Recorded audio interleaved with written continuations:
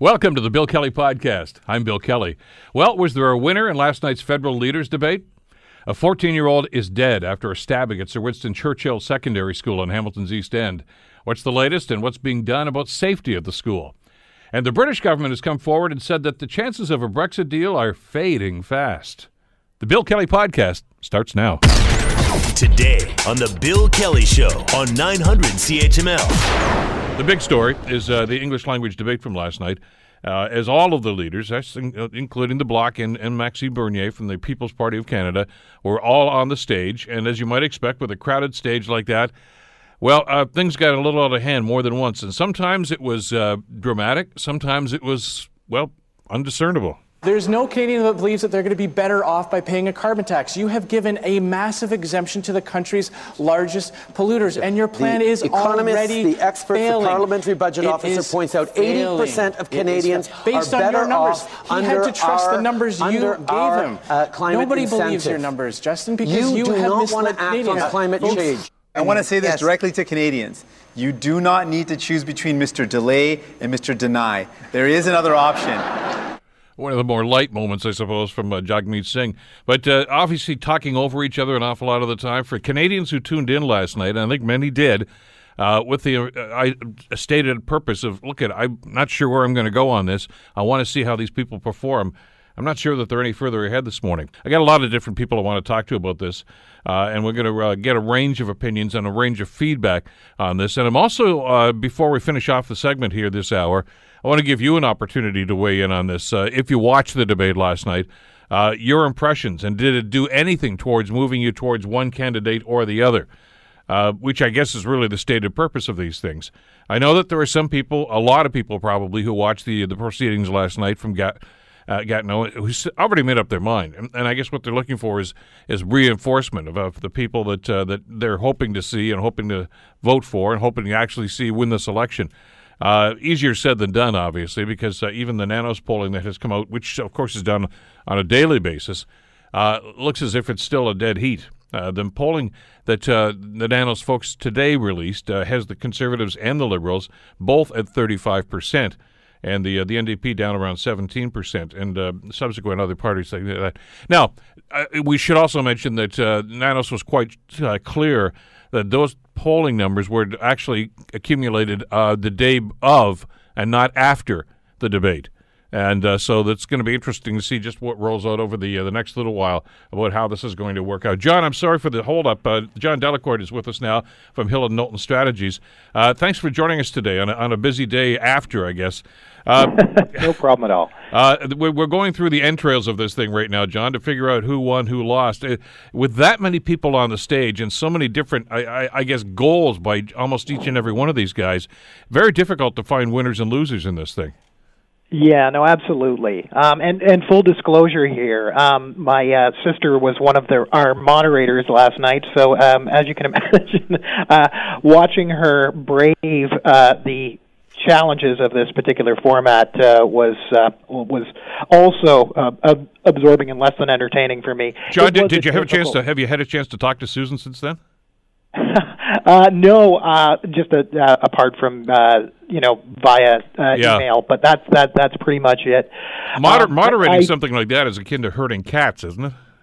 It really is, and and given the high expectations of these official commission debates, I think most Canadians are probably no more informed or assured of their choice for who will lead this government coming out of this. It was not, unfortunately, a format that provided Canadians with much of an opportunity to see issues discussed substantively, and it's this challenge of the six-way crosstalk, perhaps, and I think more than that. The moderators seem just as tentative with the unfolding narrative as those behind the podiums. Some discussion of policy did occur, but there were some real challenges in getting anything more than 30 seconds out there Sorry, go ahead. I was going to ask you, what about that time? Let's talk a little bit about that, about the format for this thing. Because more than once, Elizabeth May complained about that and said, I don't have enough time, or I'm not being given enough time to articulate what she wants to do. I'm sure that was a frustration that was shared by all of them. Oh, most definitely. Especially, I mean, you played right off the top a clip of both Scheer and Trudeau. Yeah. Essentially discussing what, in many respects, seems to be their main lines of attack. But I think most Canadians listening there immediately lost the thread because they were compelled to get out as much as they could within 30 seconds before the moderator would come in and effectively marshal them to the next point.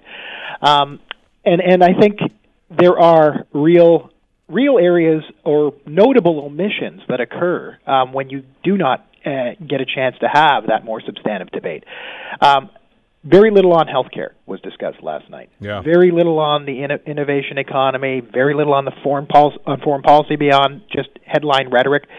And there are real opportunities there, I think, for Canadians to see where there are clear lines of division between the parties.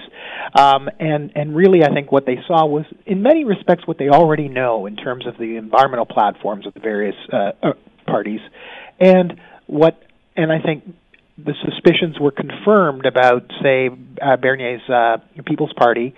All of this, I think, puts only in relief the strategic advantage for the Bloc in participating in this.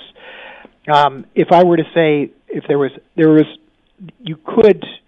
I think you could speculate on who was the rhetorical winner of the evening, but I think the strategic winner of the evening was actually Yves-François Blanchet, mainly because all he had to do was stay in his lane, articulate the concerns of Quebecers, and essentially not be crazy.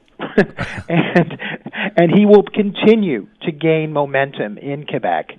And so for all of, I think, the strong performance and strong rhetorical flourishes of Jagmeet Singh, he's really capped by that in terms of his growth in really where he's got some opportunity to grow, unfortunately. And so because of that, again, I think, oddly enough, I think we're in a position now where, with one debate left, the French debate may actually provide greater clarity into where the strategic advantages play out in the last couple of weeks. Is in a strategy like this with this many participants in this, John, is the number one goal here not to lose? I mean, forget about winning, because I don't know if you to say, but just don't make an idiot of yourself. Don't say something. No big gaffes. Yeah, and I think that's exactly what you saw with the Prime Minister. It was he was polished. You could tell that years of town halls across the country have given him a certain amount of rhetorical assurance. And I think Andrew Scheer, to his credit too, managed to put the gloves on a little bit and come out and a little bit more combative. His opening salvo with Trudeau, I think, suggested the kind of tone that we're going to see in the last couple of weeks from the Conservatives. Because this race is so tight between the Conservatives and the Liberals, it will unfortunately be more negative than positive in these last couple of weeks from both parties. Well, that's the new normal now, though, isn't it, really? It really is. And I think, there are a number of factors that play into that. Ultimately, the polarization, I think 10 minutes on Twitter can tell you how polarized this dialogue has become. I think 10 minutes on Twitter, if you were a conservative voter, would tell you that Andrew Scheer won last night. And 10 minutes, conversely, would as a liberal voter would tell you the same thing about Trudeau. So, I mean, we're in this situation where when there is no real substantive debate that occurs in a debate of this format, we're left with, at best, a sort of a neutralizing effect. And to your point, then, the real strategy here is to get out of it and get out of it if anything, without losing anything. And therein lies I guess the greater question right now is just how is this going to resonate with voters? And I guess we're at least a couple of days away from finding out how that's going to roll out. John, thank you so much for the time today. Always great to get your perspective on this. Thank you very much. John Delacourt, of course, Vice President, Public Affairs with Hill+Knowlton Strategies. I want to bring David Moscrop into the conversation, a postdoctoral fellow at Simon Fraser University. He's a political theorist and, of course, the author of When is Deliberation Democratic? David, thank you for the time. Great to have you with us this morning. Oh, my pleasure. Nice to be here. We were just talking with John Delacourt about this and the approach that all of the participants make in debates such as this with this many people on here. Not a whole lot of substance, and do you just walk into one of these things equipped with a whole bunch of one-liners and hope to get the odd zinger in that's going to be the soundbite for the next day or two?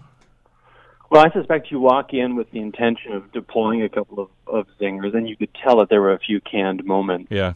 Mr. DeLay versus Mr. Deny, or, Andrew Scheer saying out, or Maxim Bernier saying out loud when Andrew Scheer is thinking privately. I mean, they're great lines, and that's the thing that gets picked up by the media. So that's the strategy. But, of course, you have to know your platform. You have to know your opponent's platform. And one of the things that irritates me about these debates is we walk away thinking that no one on stage really knows what they're talking about. The fact is they do. Of course they know their platforms. They know their opponents' platforms. But the format begs for the zingers. And that's what's something that troubled me. And I know that I'd like to get the feedback from the leaders themselves about this. As I was just mentioning to John, Elizabeth May was vocal about her concerns about the way this thing was actually rolling out last night. And I got to figure that the others were as well. There's a lot they want to say and not a whole lot of time to get it done. And I know for the sake of brevity and to try to fit everything in, the consortium that put this whole thing together says, well, that's just about enough time to make a proper answer. But if you're trying to win the hearts and minds of voters, is that really enough time? Well, it depends. If you're trying to sloganeer them into voting for you or to scare them into not voting for your opponent, it's plenty of time. You can do a lot of damage in 45 seconds. But if it's about convincing them that your ideas are better or that your policies are better, that's not nearly enough time, right? I mean, so it isn't. And again, we've got 45 seconds to try to, for one, challenge your opponent's position and then state your own. It's never going to be enough. Now, of course, if there had been a proper debate format, I think Elizabeth May would have won that night walking away. She's very, very good at that. But I suspect there's a couple leaders on that stage that didn't mind 45-second sound bites. That serves them very well. I suspect Justin Trudeau, for instance, is one of them, and probably Andrew Scheer, too. Well, and it's a far cry from the way I remember the first couple of debates when Steve Paikin was emceeing them a few years ago. And, okay, we're going to talk about the economy. And you could literally see the leaders turning to that page in their binder. Okay, here are my talking notes on the economy. And that's not insightful, and that's not helpful for the voters either. I don't know how we can settle on something that's going to be a winner for the people that want to watch this and actually be informed about what they think. I thought we touched a lot of bases last night that as I was watching it said, well, we already know this. We already know this. What about this? They didn't really touch, I think, a whole lot of issues that people are still concerned about. Yeah, I mean, there are better ways to do this. The problem is you have to satisfy viewers. You have to satisfy the parties and the leaders. You have to satisfy a handful of time zones. And you have to satisfy the broadcast networks. So you've got to try to, this is the camel that comes out of that attempt to design a horseback committee, right? So that's the fundamental challenge that we deal with. That said, we could have 5, 6 debates, each on a separate issue, right? Then you wouldn't have 45, a total of 10 minutes on the economy or 10 minutes on Indigenous politics. You could have an hour. But, and people say that they care about debates, and parties say they love debates, even though obviously sometimes they don't. If we really cared, we could have half a dozen debates on half a dozen issues and get into the substance, but instead we get this. David, with what we did see last night, the rhetoric, the zingers, a little bit of topic or discussion rather about substance, although that seemed to get drowned out by somebody else who just decided to jump over top of it. It was very difficult to try to follow the stuff there. Did anybody walk away from this thing better informed? And do you think there was anything last night that helped people make up their mind about which way they were going to vote on the 21st? What's funny is there's always, no matter how good or bad a debate is, there's always going to be a section of people who don't change their mind and a section of people who do. And depending on whether or not a party won, whether or not a party won is dependent on what their goals were, right? So just by being on the stage, for instance, Maxim Bernier won, right? He was able to remind people that he exists, mobilize, do a little bit of agenda setting. So, for instance, I'm sure he picked up a couple of votes yesterday. If you're Justin Trudeau, this is such a cliche, but it's true. You're looking to get out of there without being pummeled. You're the incumbent. You're always going to be the target. And he did a fairly good job at that. But if I had to say, okay, who came away probably most persuasive, I suspect it was Jagmeet Singh. I do think that he was better able to communicate his message. That was why he kept hearing, we're fighting for you against the big guy. And he came off as the most human, decent, smart, but normal, which is sometimes hard to do on a debate stage. I mean, we underestimate sometimes the degree to which that matters for people. I suspect in terms of persuading people, as much as a PR argument exercise as that might have been, that Singh was the best. David, we'll see how this rolls out over the next couple of days and get people's perceptions. Try to get off Twitter for a little bit and just see what public opinion polls say on this. That's always good advice. Exactly. Well, the first part especially, get off Twitter for a while. Exactly. David, always a pleasure. Thanks for this today. Pleasure's all mine. Take care. David Moscrop, of course, from Simon Fraser University. You're listening to the Bill Kelly Show podcast on 900 CHML. I want to get into this terrible, tragic situation that occurred yesterday in the east end of the city at Sir Winston Churchill High School in the east end. A 14-year-old is dead after a stabbing around Sir Winston Churchill Secondary School. There have been arrests made. There's an ongoing investigation into this right now, and police have made some public statements on this, but clearly there's a lot of work yet to be done. But the more immediate concern, I suppose, is the impact this is having on the community, and certainly within that school community as well. I don't know that you can ever foresee something like this happening, but do you put a plan in place? Is there a strategy that has to be followed here for people to deal with this and to come to grips with what they saw in some cases? Manny Figuerido is the Director of Education of the Wentworth District School Board, joins us on the Bill Kelly Show to address some of those issues. Manny, thank you for the time on I know a very troubling and a very busy day for you and your boards. Bill, thank you for having me. I wish I was on your program for a different reason. As I say, I don't want to go too deeply into the investigative part of this because that's not really what you guys are all about. That's for Hamilton Police Services to handle. But let's talk about a couple of different things here that have come to mind. And when I mentioned that you're going to be on the program today, I started to get a number of tweets. People say, well, what about this? What about this? First and foremost, obviously, let's talk about the here and now and how you handle the students, the teachers, the families that are involved in this. It's certainly not business as usual today. We know the school is open, of course, but many people that are there with heavy hearts and an awful lot on their minds. How do you handle that? How do you try to reach out to them? Well, Bill, thank you for acknowledging that our school is open. I think that's the first step in the plan, is to ensure that our school is open and that students and staff have a place to come. And today I'm calling you actually from the school. I've been here since this morning, and so has a large number of my team. But right now we have a crisis response intervention team here, social workers, guidance counselors. We also have supports for our staff from our human resource division to provide wellness counseling. So it's all hands on deck right now. And some parents have made the choice, and we respect that if some of them have kept their students and children at home, but a large number of our students are present here today. Talk to us about the strategy that's employed. Obviously, you're doing this with the school administration. Is there a template, Manny, that you simply fit in and say, okay, here's what we're going to do, here's who we're going to bring? Well, we do have a template we use, but every situation is unique. Anytime we experience any kind of loss, we do have a crisis response intervention team. They were out here yesterday, led by our social work. We also know our administration is also dealing with their own emotions and staff, so we brought in some extra staff here today, occasional teachers. We have some retired experienced administrators who are here as well to provide support, because the support comes in a variety of ways. We have people who want to speak one-to-one individually. We have people who want to speak in groups to speak about how they're feeling and trying to make sense of this act of violence. And then there are situations where whole class discussions might emerge where a teacher feels that it's important that a lot of students have questions, and then someone is available as well. Is it difficult, and sadly we've had other situations, as you say, that everyone is different, Manny, but is it difficult to get people to open up? I mean, an awful lot of the time, especially when it comes to some of the students, and I would think even some of the adults that were involved in this, and to actually, they don't know what to say or to whom, and it's still there. It's still eating away at them, but they're looking for help, but maybe don't know how to reach out. Yeah, no, I think it's important. I've been at the school, walking around, speaking to some students, and I spoke to a group of parents at the back of the school. And I mean, the common theme I've been messaging is that we need to talk. And I know there's a range of feelings on social media, from, could the school have done something more, to, we love our school, we can't believe this happened.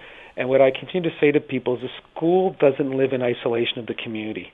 And we're a part of the community, and how we respond once we learn more in terms of specifically what happened here. I hate to speculate. There's a lot of speculation happening, but what can we learn from this? And what will be important is that we need to continue to listen to our students and the range of emotions they're experiencing and how we respond. And we need to engage our parents too, because our parents and our students live in the community outside of the school hours.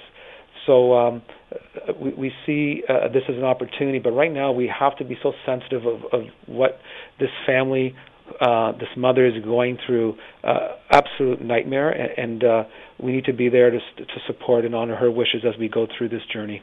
This was a student from the school, was it not? Yeah, it was a 14-year-old male from Sir Winston Churchill School. I've seen some of the comments on social media, and I'm sure you have over the last 24 hours or so, Manny.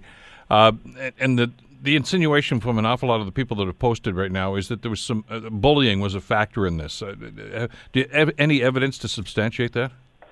Yeah, so I hate to, again, speculate. The student's been here 5 to 6 weeks, but what I have been saying, Bill, about bullying, whether it was a case, whether bullying was part of this incident or not, the question asked to me of other media today is, does bullying exist in this school? I know the administration here works tirelessly to build a positive culture and create a positive image for the school. However, bullying does happen in our society, and our schools are a reflection of our society. We know what the research says, that the most important strategy, most effective strategy, is how do we help bystanders intervene? Because most acts of bullying occur, whether it's in the physical world or, I say, in the digital world, is where there's less adult supervision. So we are always struggling, and from a parent perspective, I'll speak as a parent when I say to my children, you need to step in and not allow someone to be bullied. But again, I also want you to be safe. Don't get involved if you're going to be in jeopardy. So we have to continue to work with our students around positive and safe ways for bystanders to intervene earlier, and that's where we encourage our students. I know it's difficult to reach out to adults earlier so we can provide support. Manny, I think there's a very cogent point here that you just touched on, and I'd like you to expand on that if you could. As you mentioned, we are only a couple of weeks into the new school year here. No matter what grade this was or for the students of the school, there are going to be new students. People come and go depending on where they move and things of this nature. What's the policy, whether it's a school policy or a board-wide policy, about getting that word out there and some sort of orientation? That I would think that bullying, anti-bullying tactics and anti-bullying strategies have to be part of that. As the students are getting used to a new environment and maybe new classmates and things of this nature, how do you reach out to them? Is it done through assemblies? Is it done through seminar workshops? I mean, is just something that's handed out and here, read this, and if you have any questions, call it. How do you approach something like that? Yeah, we do it in a variety of ways.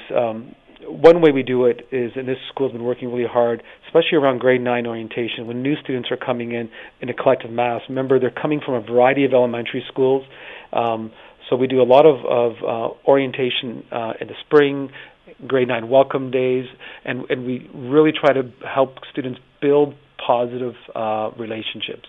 One of the board-wide strategies under our Safe Schools is to really look at what we call sort of the caring adult. Every student needs to have someone they can connect to and trust. And because when students feel they have someone they can turn to, that they can trust, they're likely going to do that earlier than later.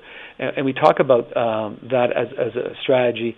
And when we do have incidents where there is bullying, or there's been some kind of a breakdown in relationship, we talk about those restorative justice practices But to do that, you need two willing parties, because when relationships are fractured, how do you build them and have people feel safe again? One of the ways is to sort of restore that justice.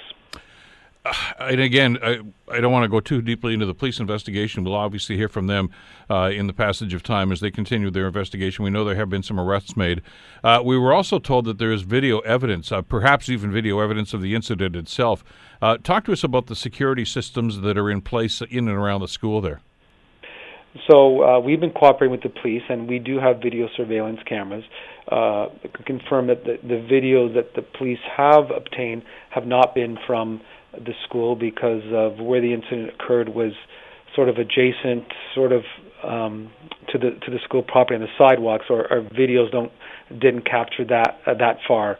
But so we do have them in our high schools, and so that's one key strategy. But I think the most important strategy, no matter how many videos or cameras you have in school, the relationship piece with the adults is the number one way to have people feel safe. So there are systems in place there, and as you mentioned, the video aspect of this is one element of that. The other element, of course, that I know some people have raised some concerns about, again, Manny, and maybe to get your comment on this, is the physical elements of safety and monitoring and things of this nature. Like you say, this happened technically, I guess, off the school property, but within sight of the school, et cetera. And we don't even know yet whether or not it started on the school property or not. That's yet to be determined, and we'll get that information. But what systems do you have in place to monitor what's going on the school property besides the video element?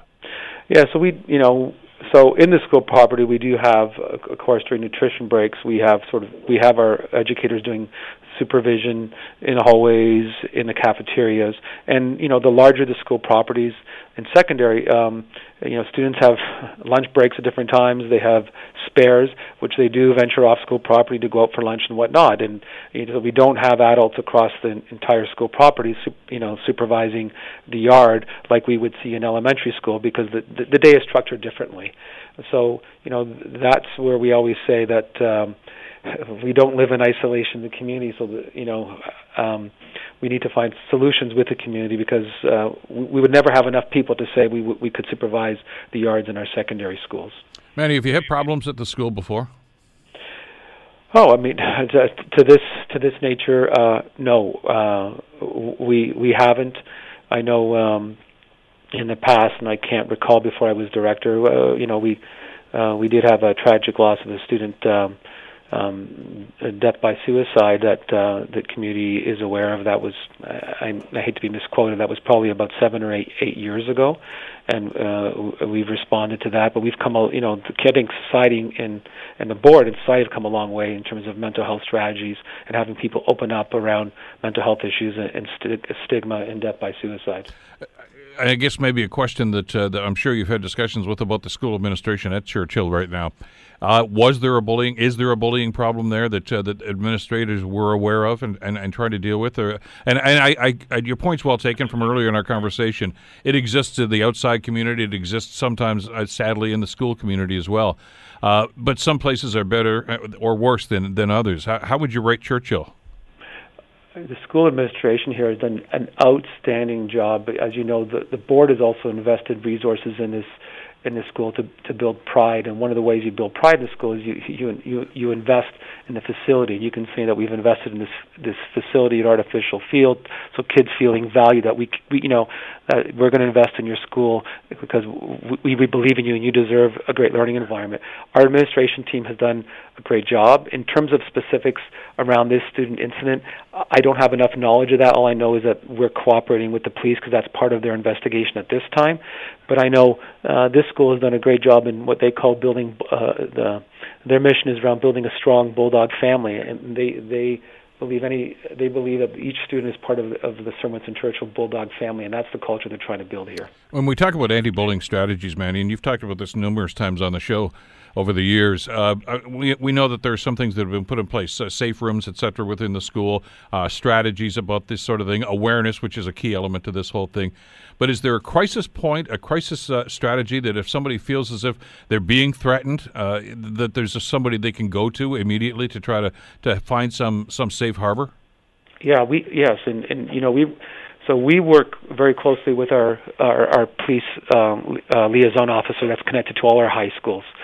So we have our student success teachers, our guidance counselors there, and all educators, though, have a duty to respond when a child reports that they're feeling unsafe for whatever reason, and to put a plan in place. So there are key staff in our secondary schools, in our guidance departments, that's what they're here for.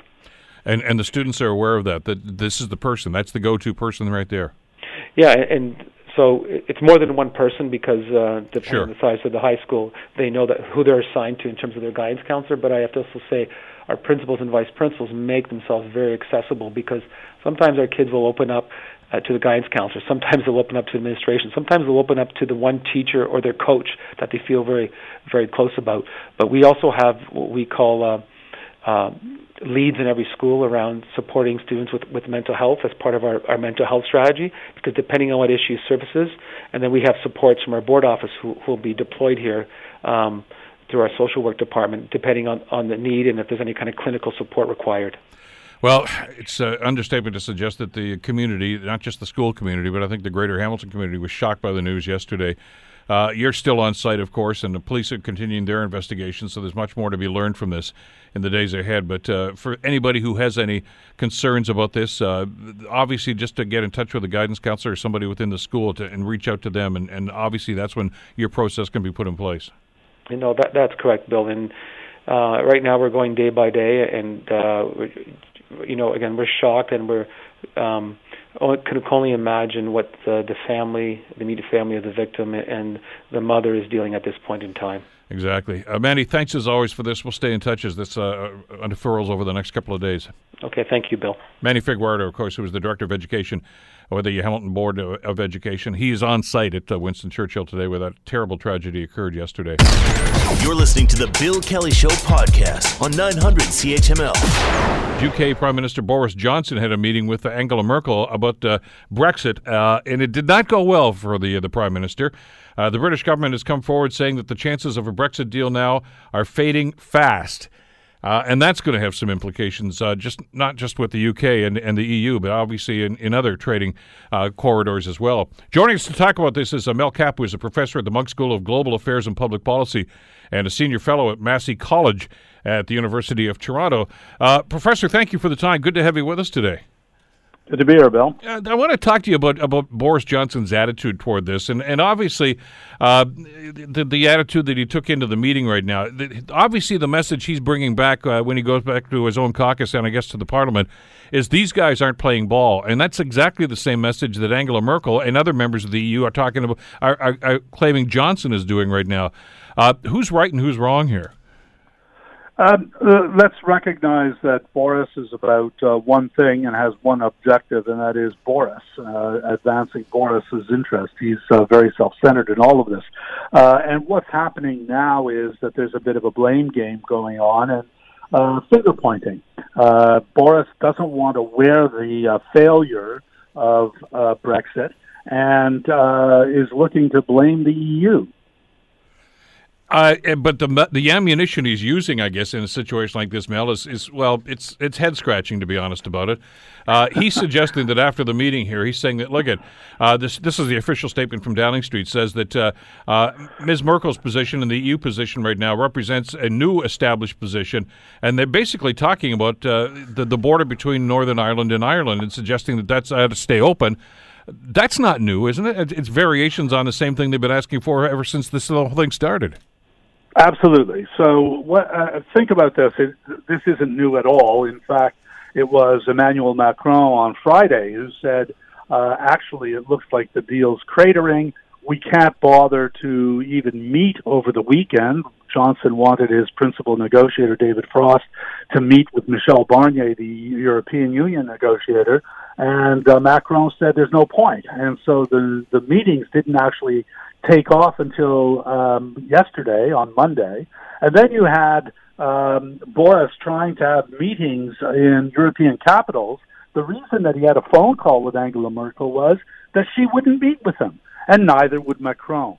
So none of this is new because it's all about whether you draw the border at the 6 counties of Northern Ireland or do you draw the border in the Irish Sea?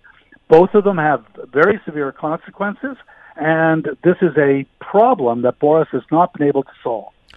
And again, how much of this is because of the, well, I was going to say the deal, I guess, the proposed deal that Theresa May had been going back and forth with, trying to get her parliament to agree to, and Boris Johnson's perception, or Boris Johnson's reality, I guess, of what was going on, because it all seems to hinge on this. And I know that as I've been following this story over the last number of months anyway, Mel, the UK has always been committed, whether it's going to be a Brexit deal or not, to a frictionless border between Northern Ireland and of course, Ireland itself. Johnson seems to think that this is a new revelation. At least that's what he's characterizing it as. Well, no, the Theresa May solution, remember, had this notion of a backstop, which was that, until we figure it out, we'll allow for Northern Ireland and Ireland to remain open, to have the border open. And so Theresa May couldn't solve the problem, so she grappled with it and said, well, we'll have the backstop and we'll figure it out later. Boris Johnson has said, okay, I figured it out. It just doesn't work. And so Boris is basically saying, I've got a better solution than Theresa May had, except it doesn't work. And that's where the Europeans are saying, well, that's not a solution. We can't have Ireland in the European Union and Northern Ireland out of the European Union and have a frictionless border at the same time. European Council President Donald Tusk has weighed in on this, as we figured he would. To your point, Mel, he's tweeting yesterday that what's at stake here is not winning some stupid blame game. It's actually to try the future of Europe and the UK, as well as the security and interest of people in both organizations right now. They don't want a deal. I mean, I guess I get the sense from reading some of the tweets here, Mel, that Mr. Tusk is getting very frustrated with Boris at this stage, saying, you don't want an extension, you don't want a deal, you don't want to revoke this. What is it that you're doing here? Well, I think that Tusk became frustrated a long time ago. And yes, you're right. I think the real challenge here is, how do you make progress in untying this Gordian knot? You've got this problem of the Northern Ireland part of the United Kingdom of Great Britain and Northern Ireland, or do you have Ireland as part of the European Union? The EU 27 are insisting that any deal keeps Ireland in the Union, and the Northern Irish are saying, and the DUP is saying, insisting that any deal keeps Northern Ireland in the United Kingdom, a different union. And and at the same time that there are no formalities at the border. This is too many conditions for the one instrument that you have, which is constructing a border. How's this playing in Whitehall, down the street from the Commons right now? Mel, obviously, Boris would like everybody there to believe that he's on the right side of the angels here, and that the EU is being inflexible about this. And of course, on the other side, the EU is simply saying, our position hasn't changed at all. I mean, those were the conditions when you guys, right from the day you guys announced the referendum results, this is the way it was going to be. Absolutely. And so Boris has a huge problem in Westminster. Whitehall is usually referred to as the public service, and he's got a huge problem with them. But his capacity to hold Parliament together is very challenged at the moment. So Parliament actually prorogued today, and this is a legal prorogation, unlike the last one, and we'll be reconvening on Monday, so it's a 6-day prorogation, and the Queen's speech will be offered with a new agenda for Boris's government. The Queen's speech requires a vote of confidence, and sometime in the course of the next couple of weeks, we shall see whether he has his parliamentary Westminster colleagues on side or not. And I think it's going to be a very, very close element of this, and the government could fall, and it could fall prior to the October 31st deadline. So we've got a degree of chaos here that is quite significant.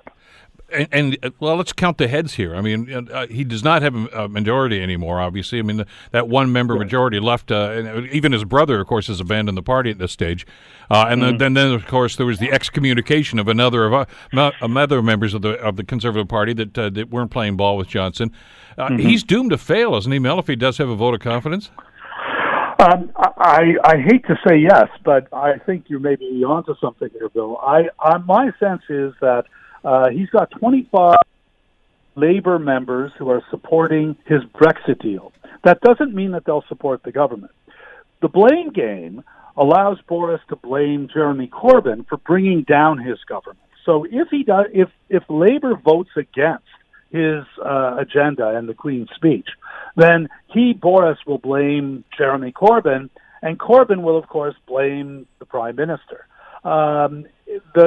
There's a lot of finger-pointing going on right now. Your point is well taken, though, that if you do the addition, and you've got the DUP supporting the government, and you've got the government not being supported by the several Conservative members, and you've got the government being supported by a handful or a couple of handfuls of Labour members, it's very unclear whether the government will survive through another 2 weeks.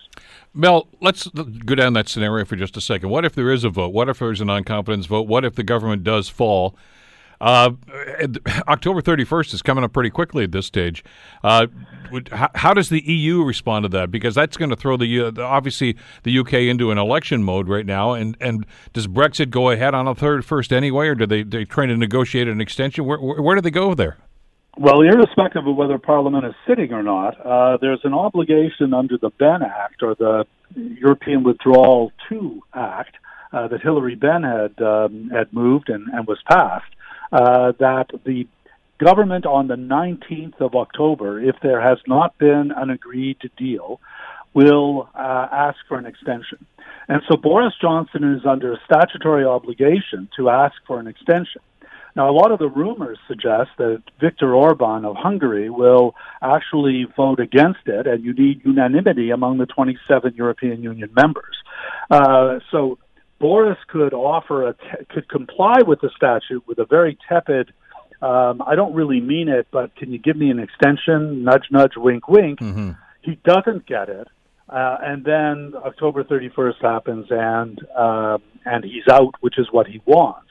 The alternative is that they do actually give him an extension to January 31st, and he lives to fight another day. Or the results of an election result in Jeremy Corbyn living to fight another day. We shall see.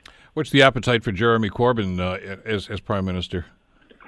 I would say it's the same as the appetite for dung. Not much.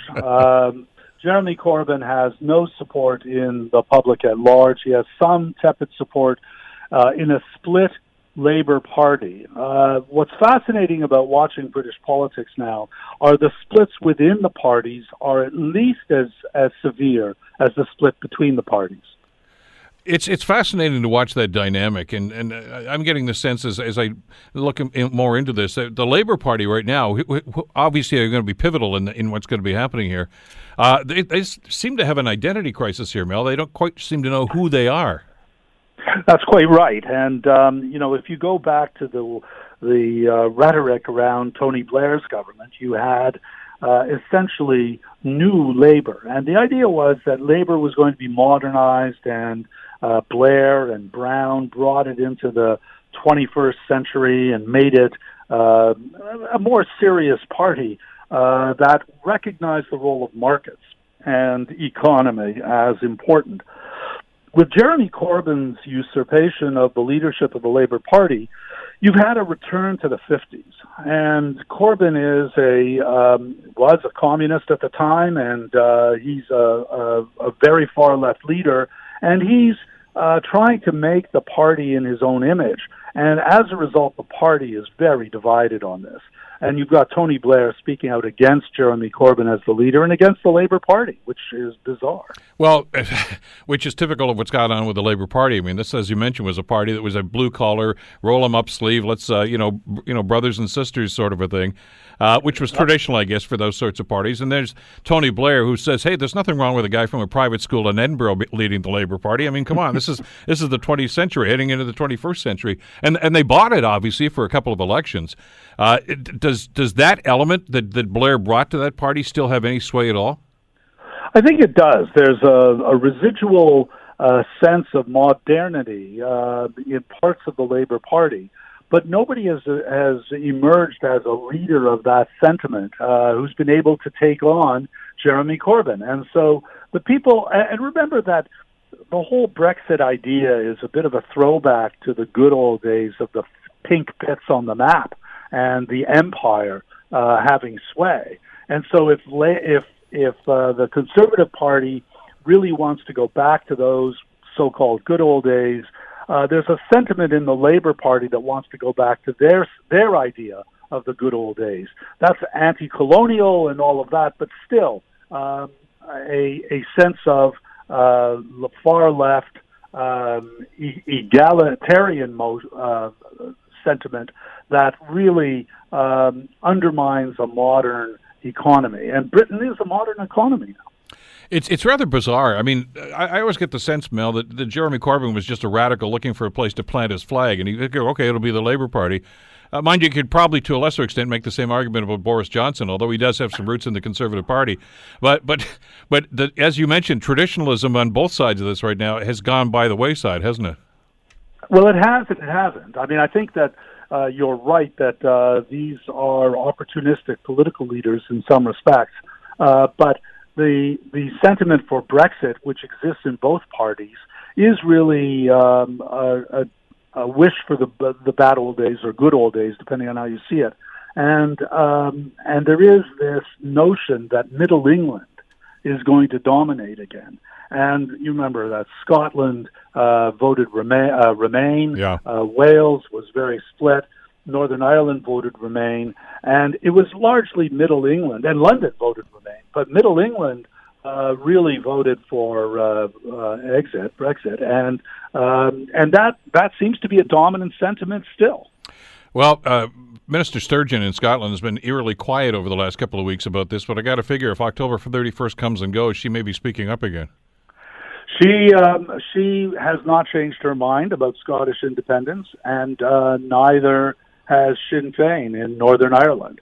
And they're sitting there, I'm sure, just wringing their hands, hoping that this goes ahead and that there's a border in the Irish Sea that unites the island of Ireland. And the Republic of Ireland and Northern Ireland are potentially going to be still in the European Union, and Sinn Féin may get its wish.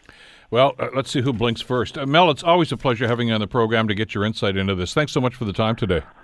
Talk again, Bill. Bye. You betcha. That's Mel Cappe, of course, professor from the Munk School at University of Toronto. The Bill Kelly Show, weekdays from 9 to noon on 900 CHML. The Bill Kelly Podcast is available on Apple Podcast, Google Podcast, or wherever you get your podcasts from.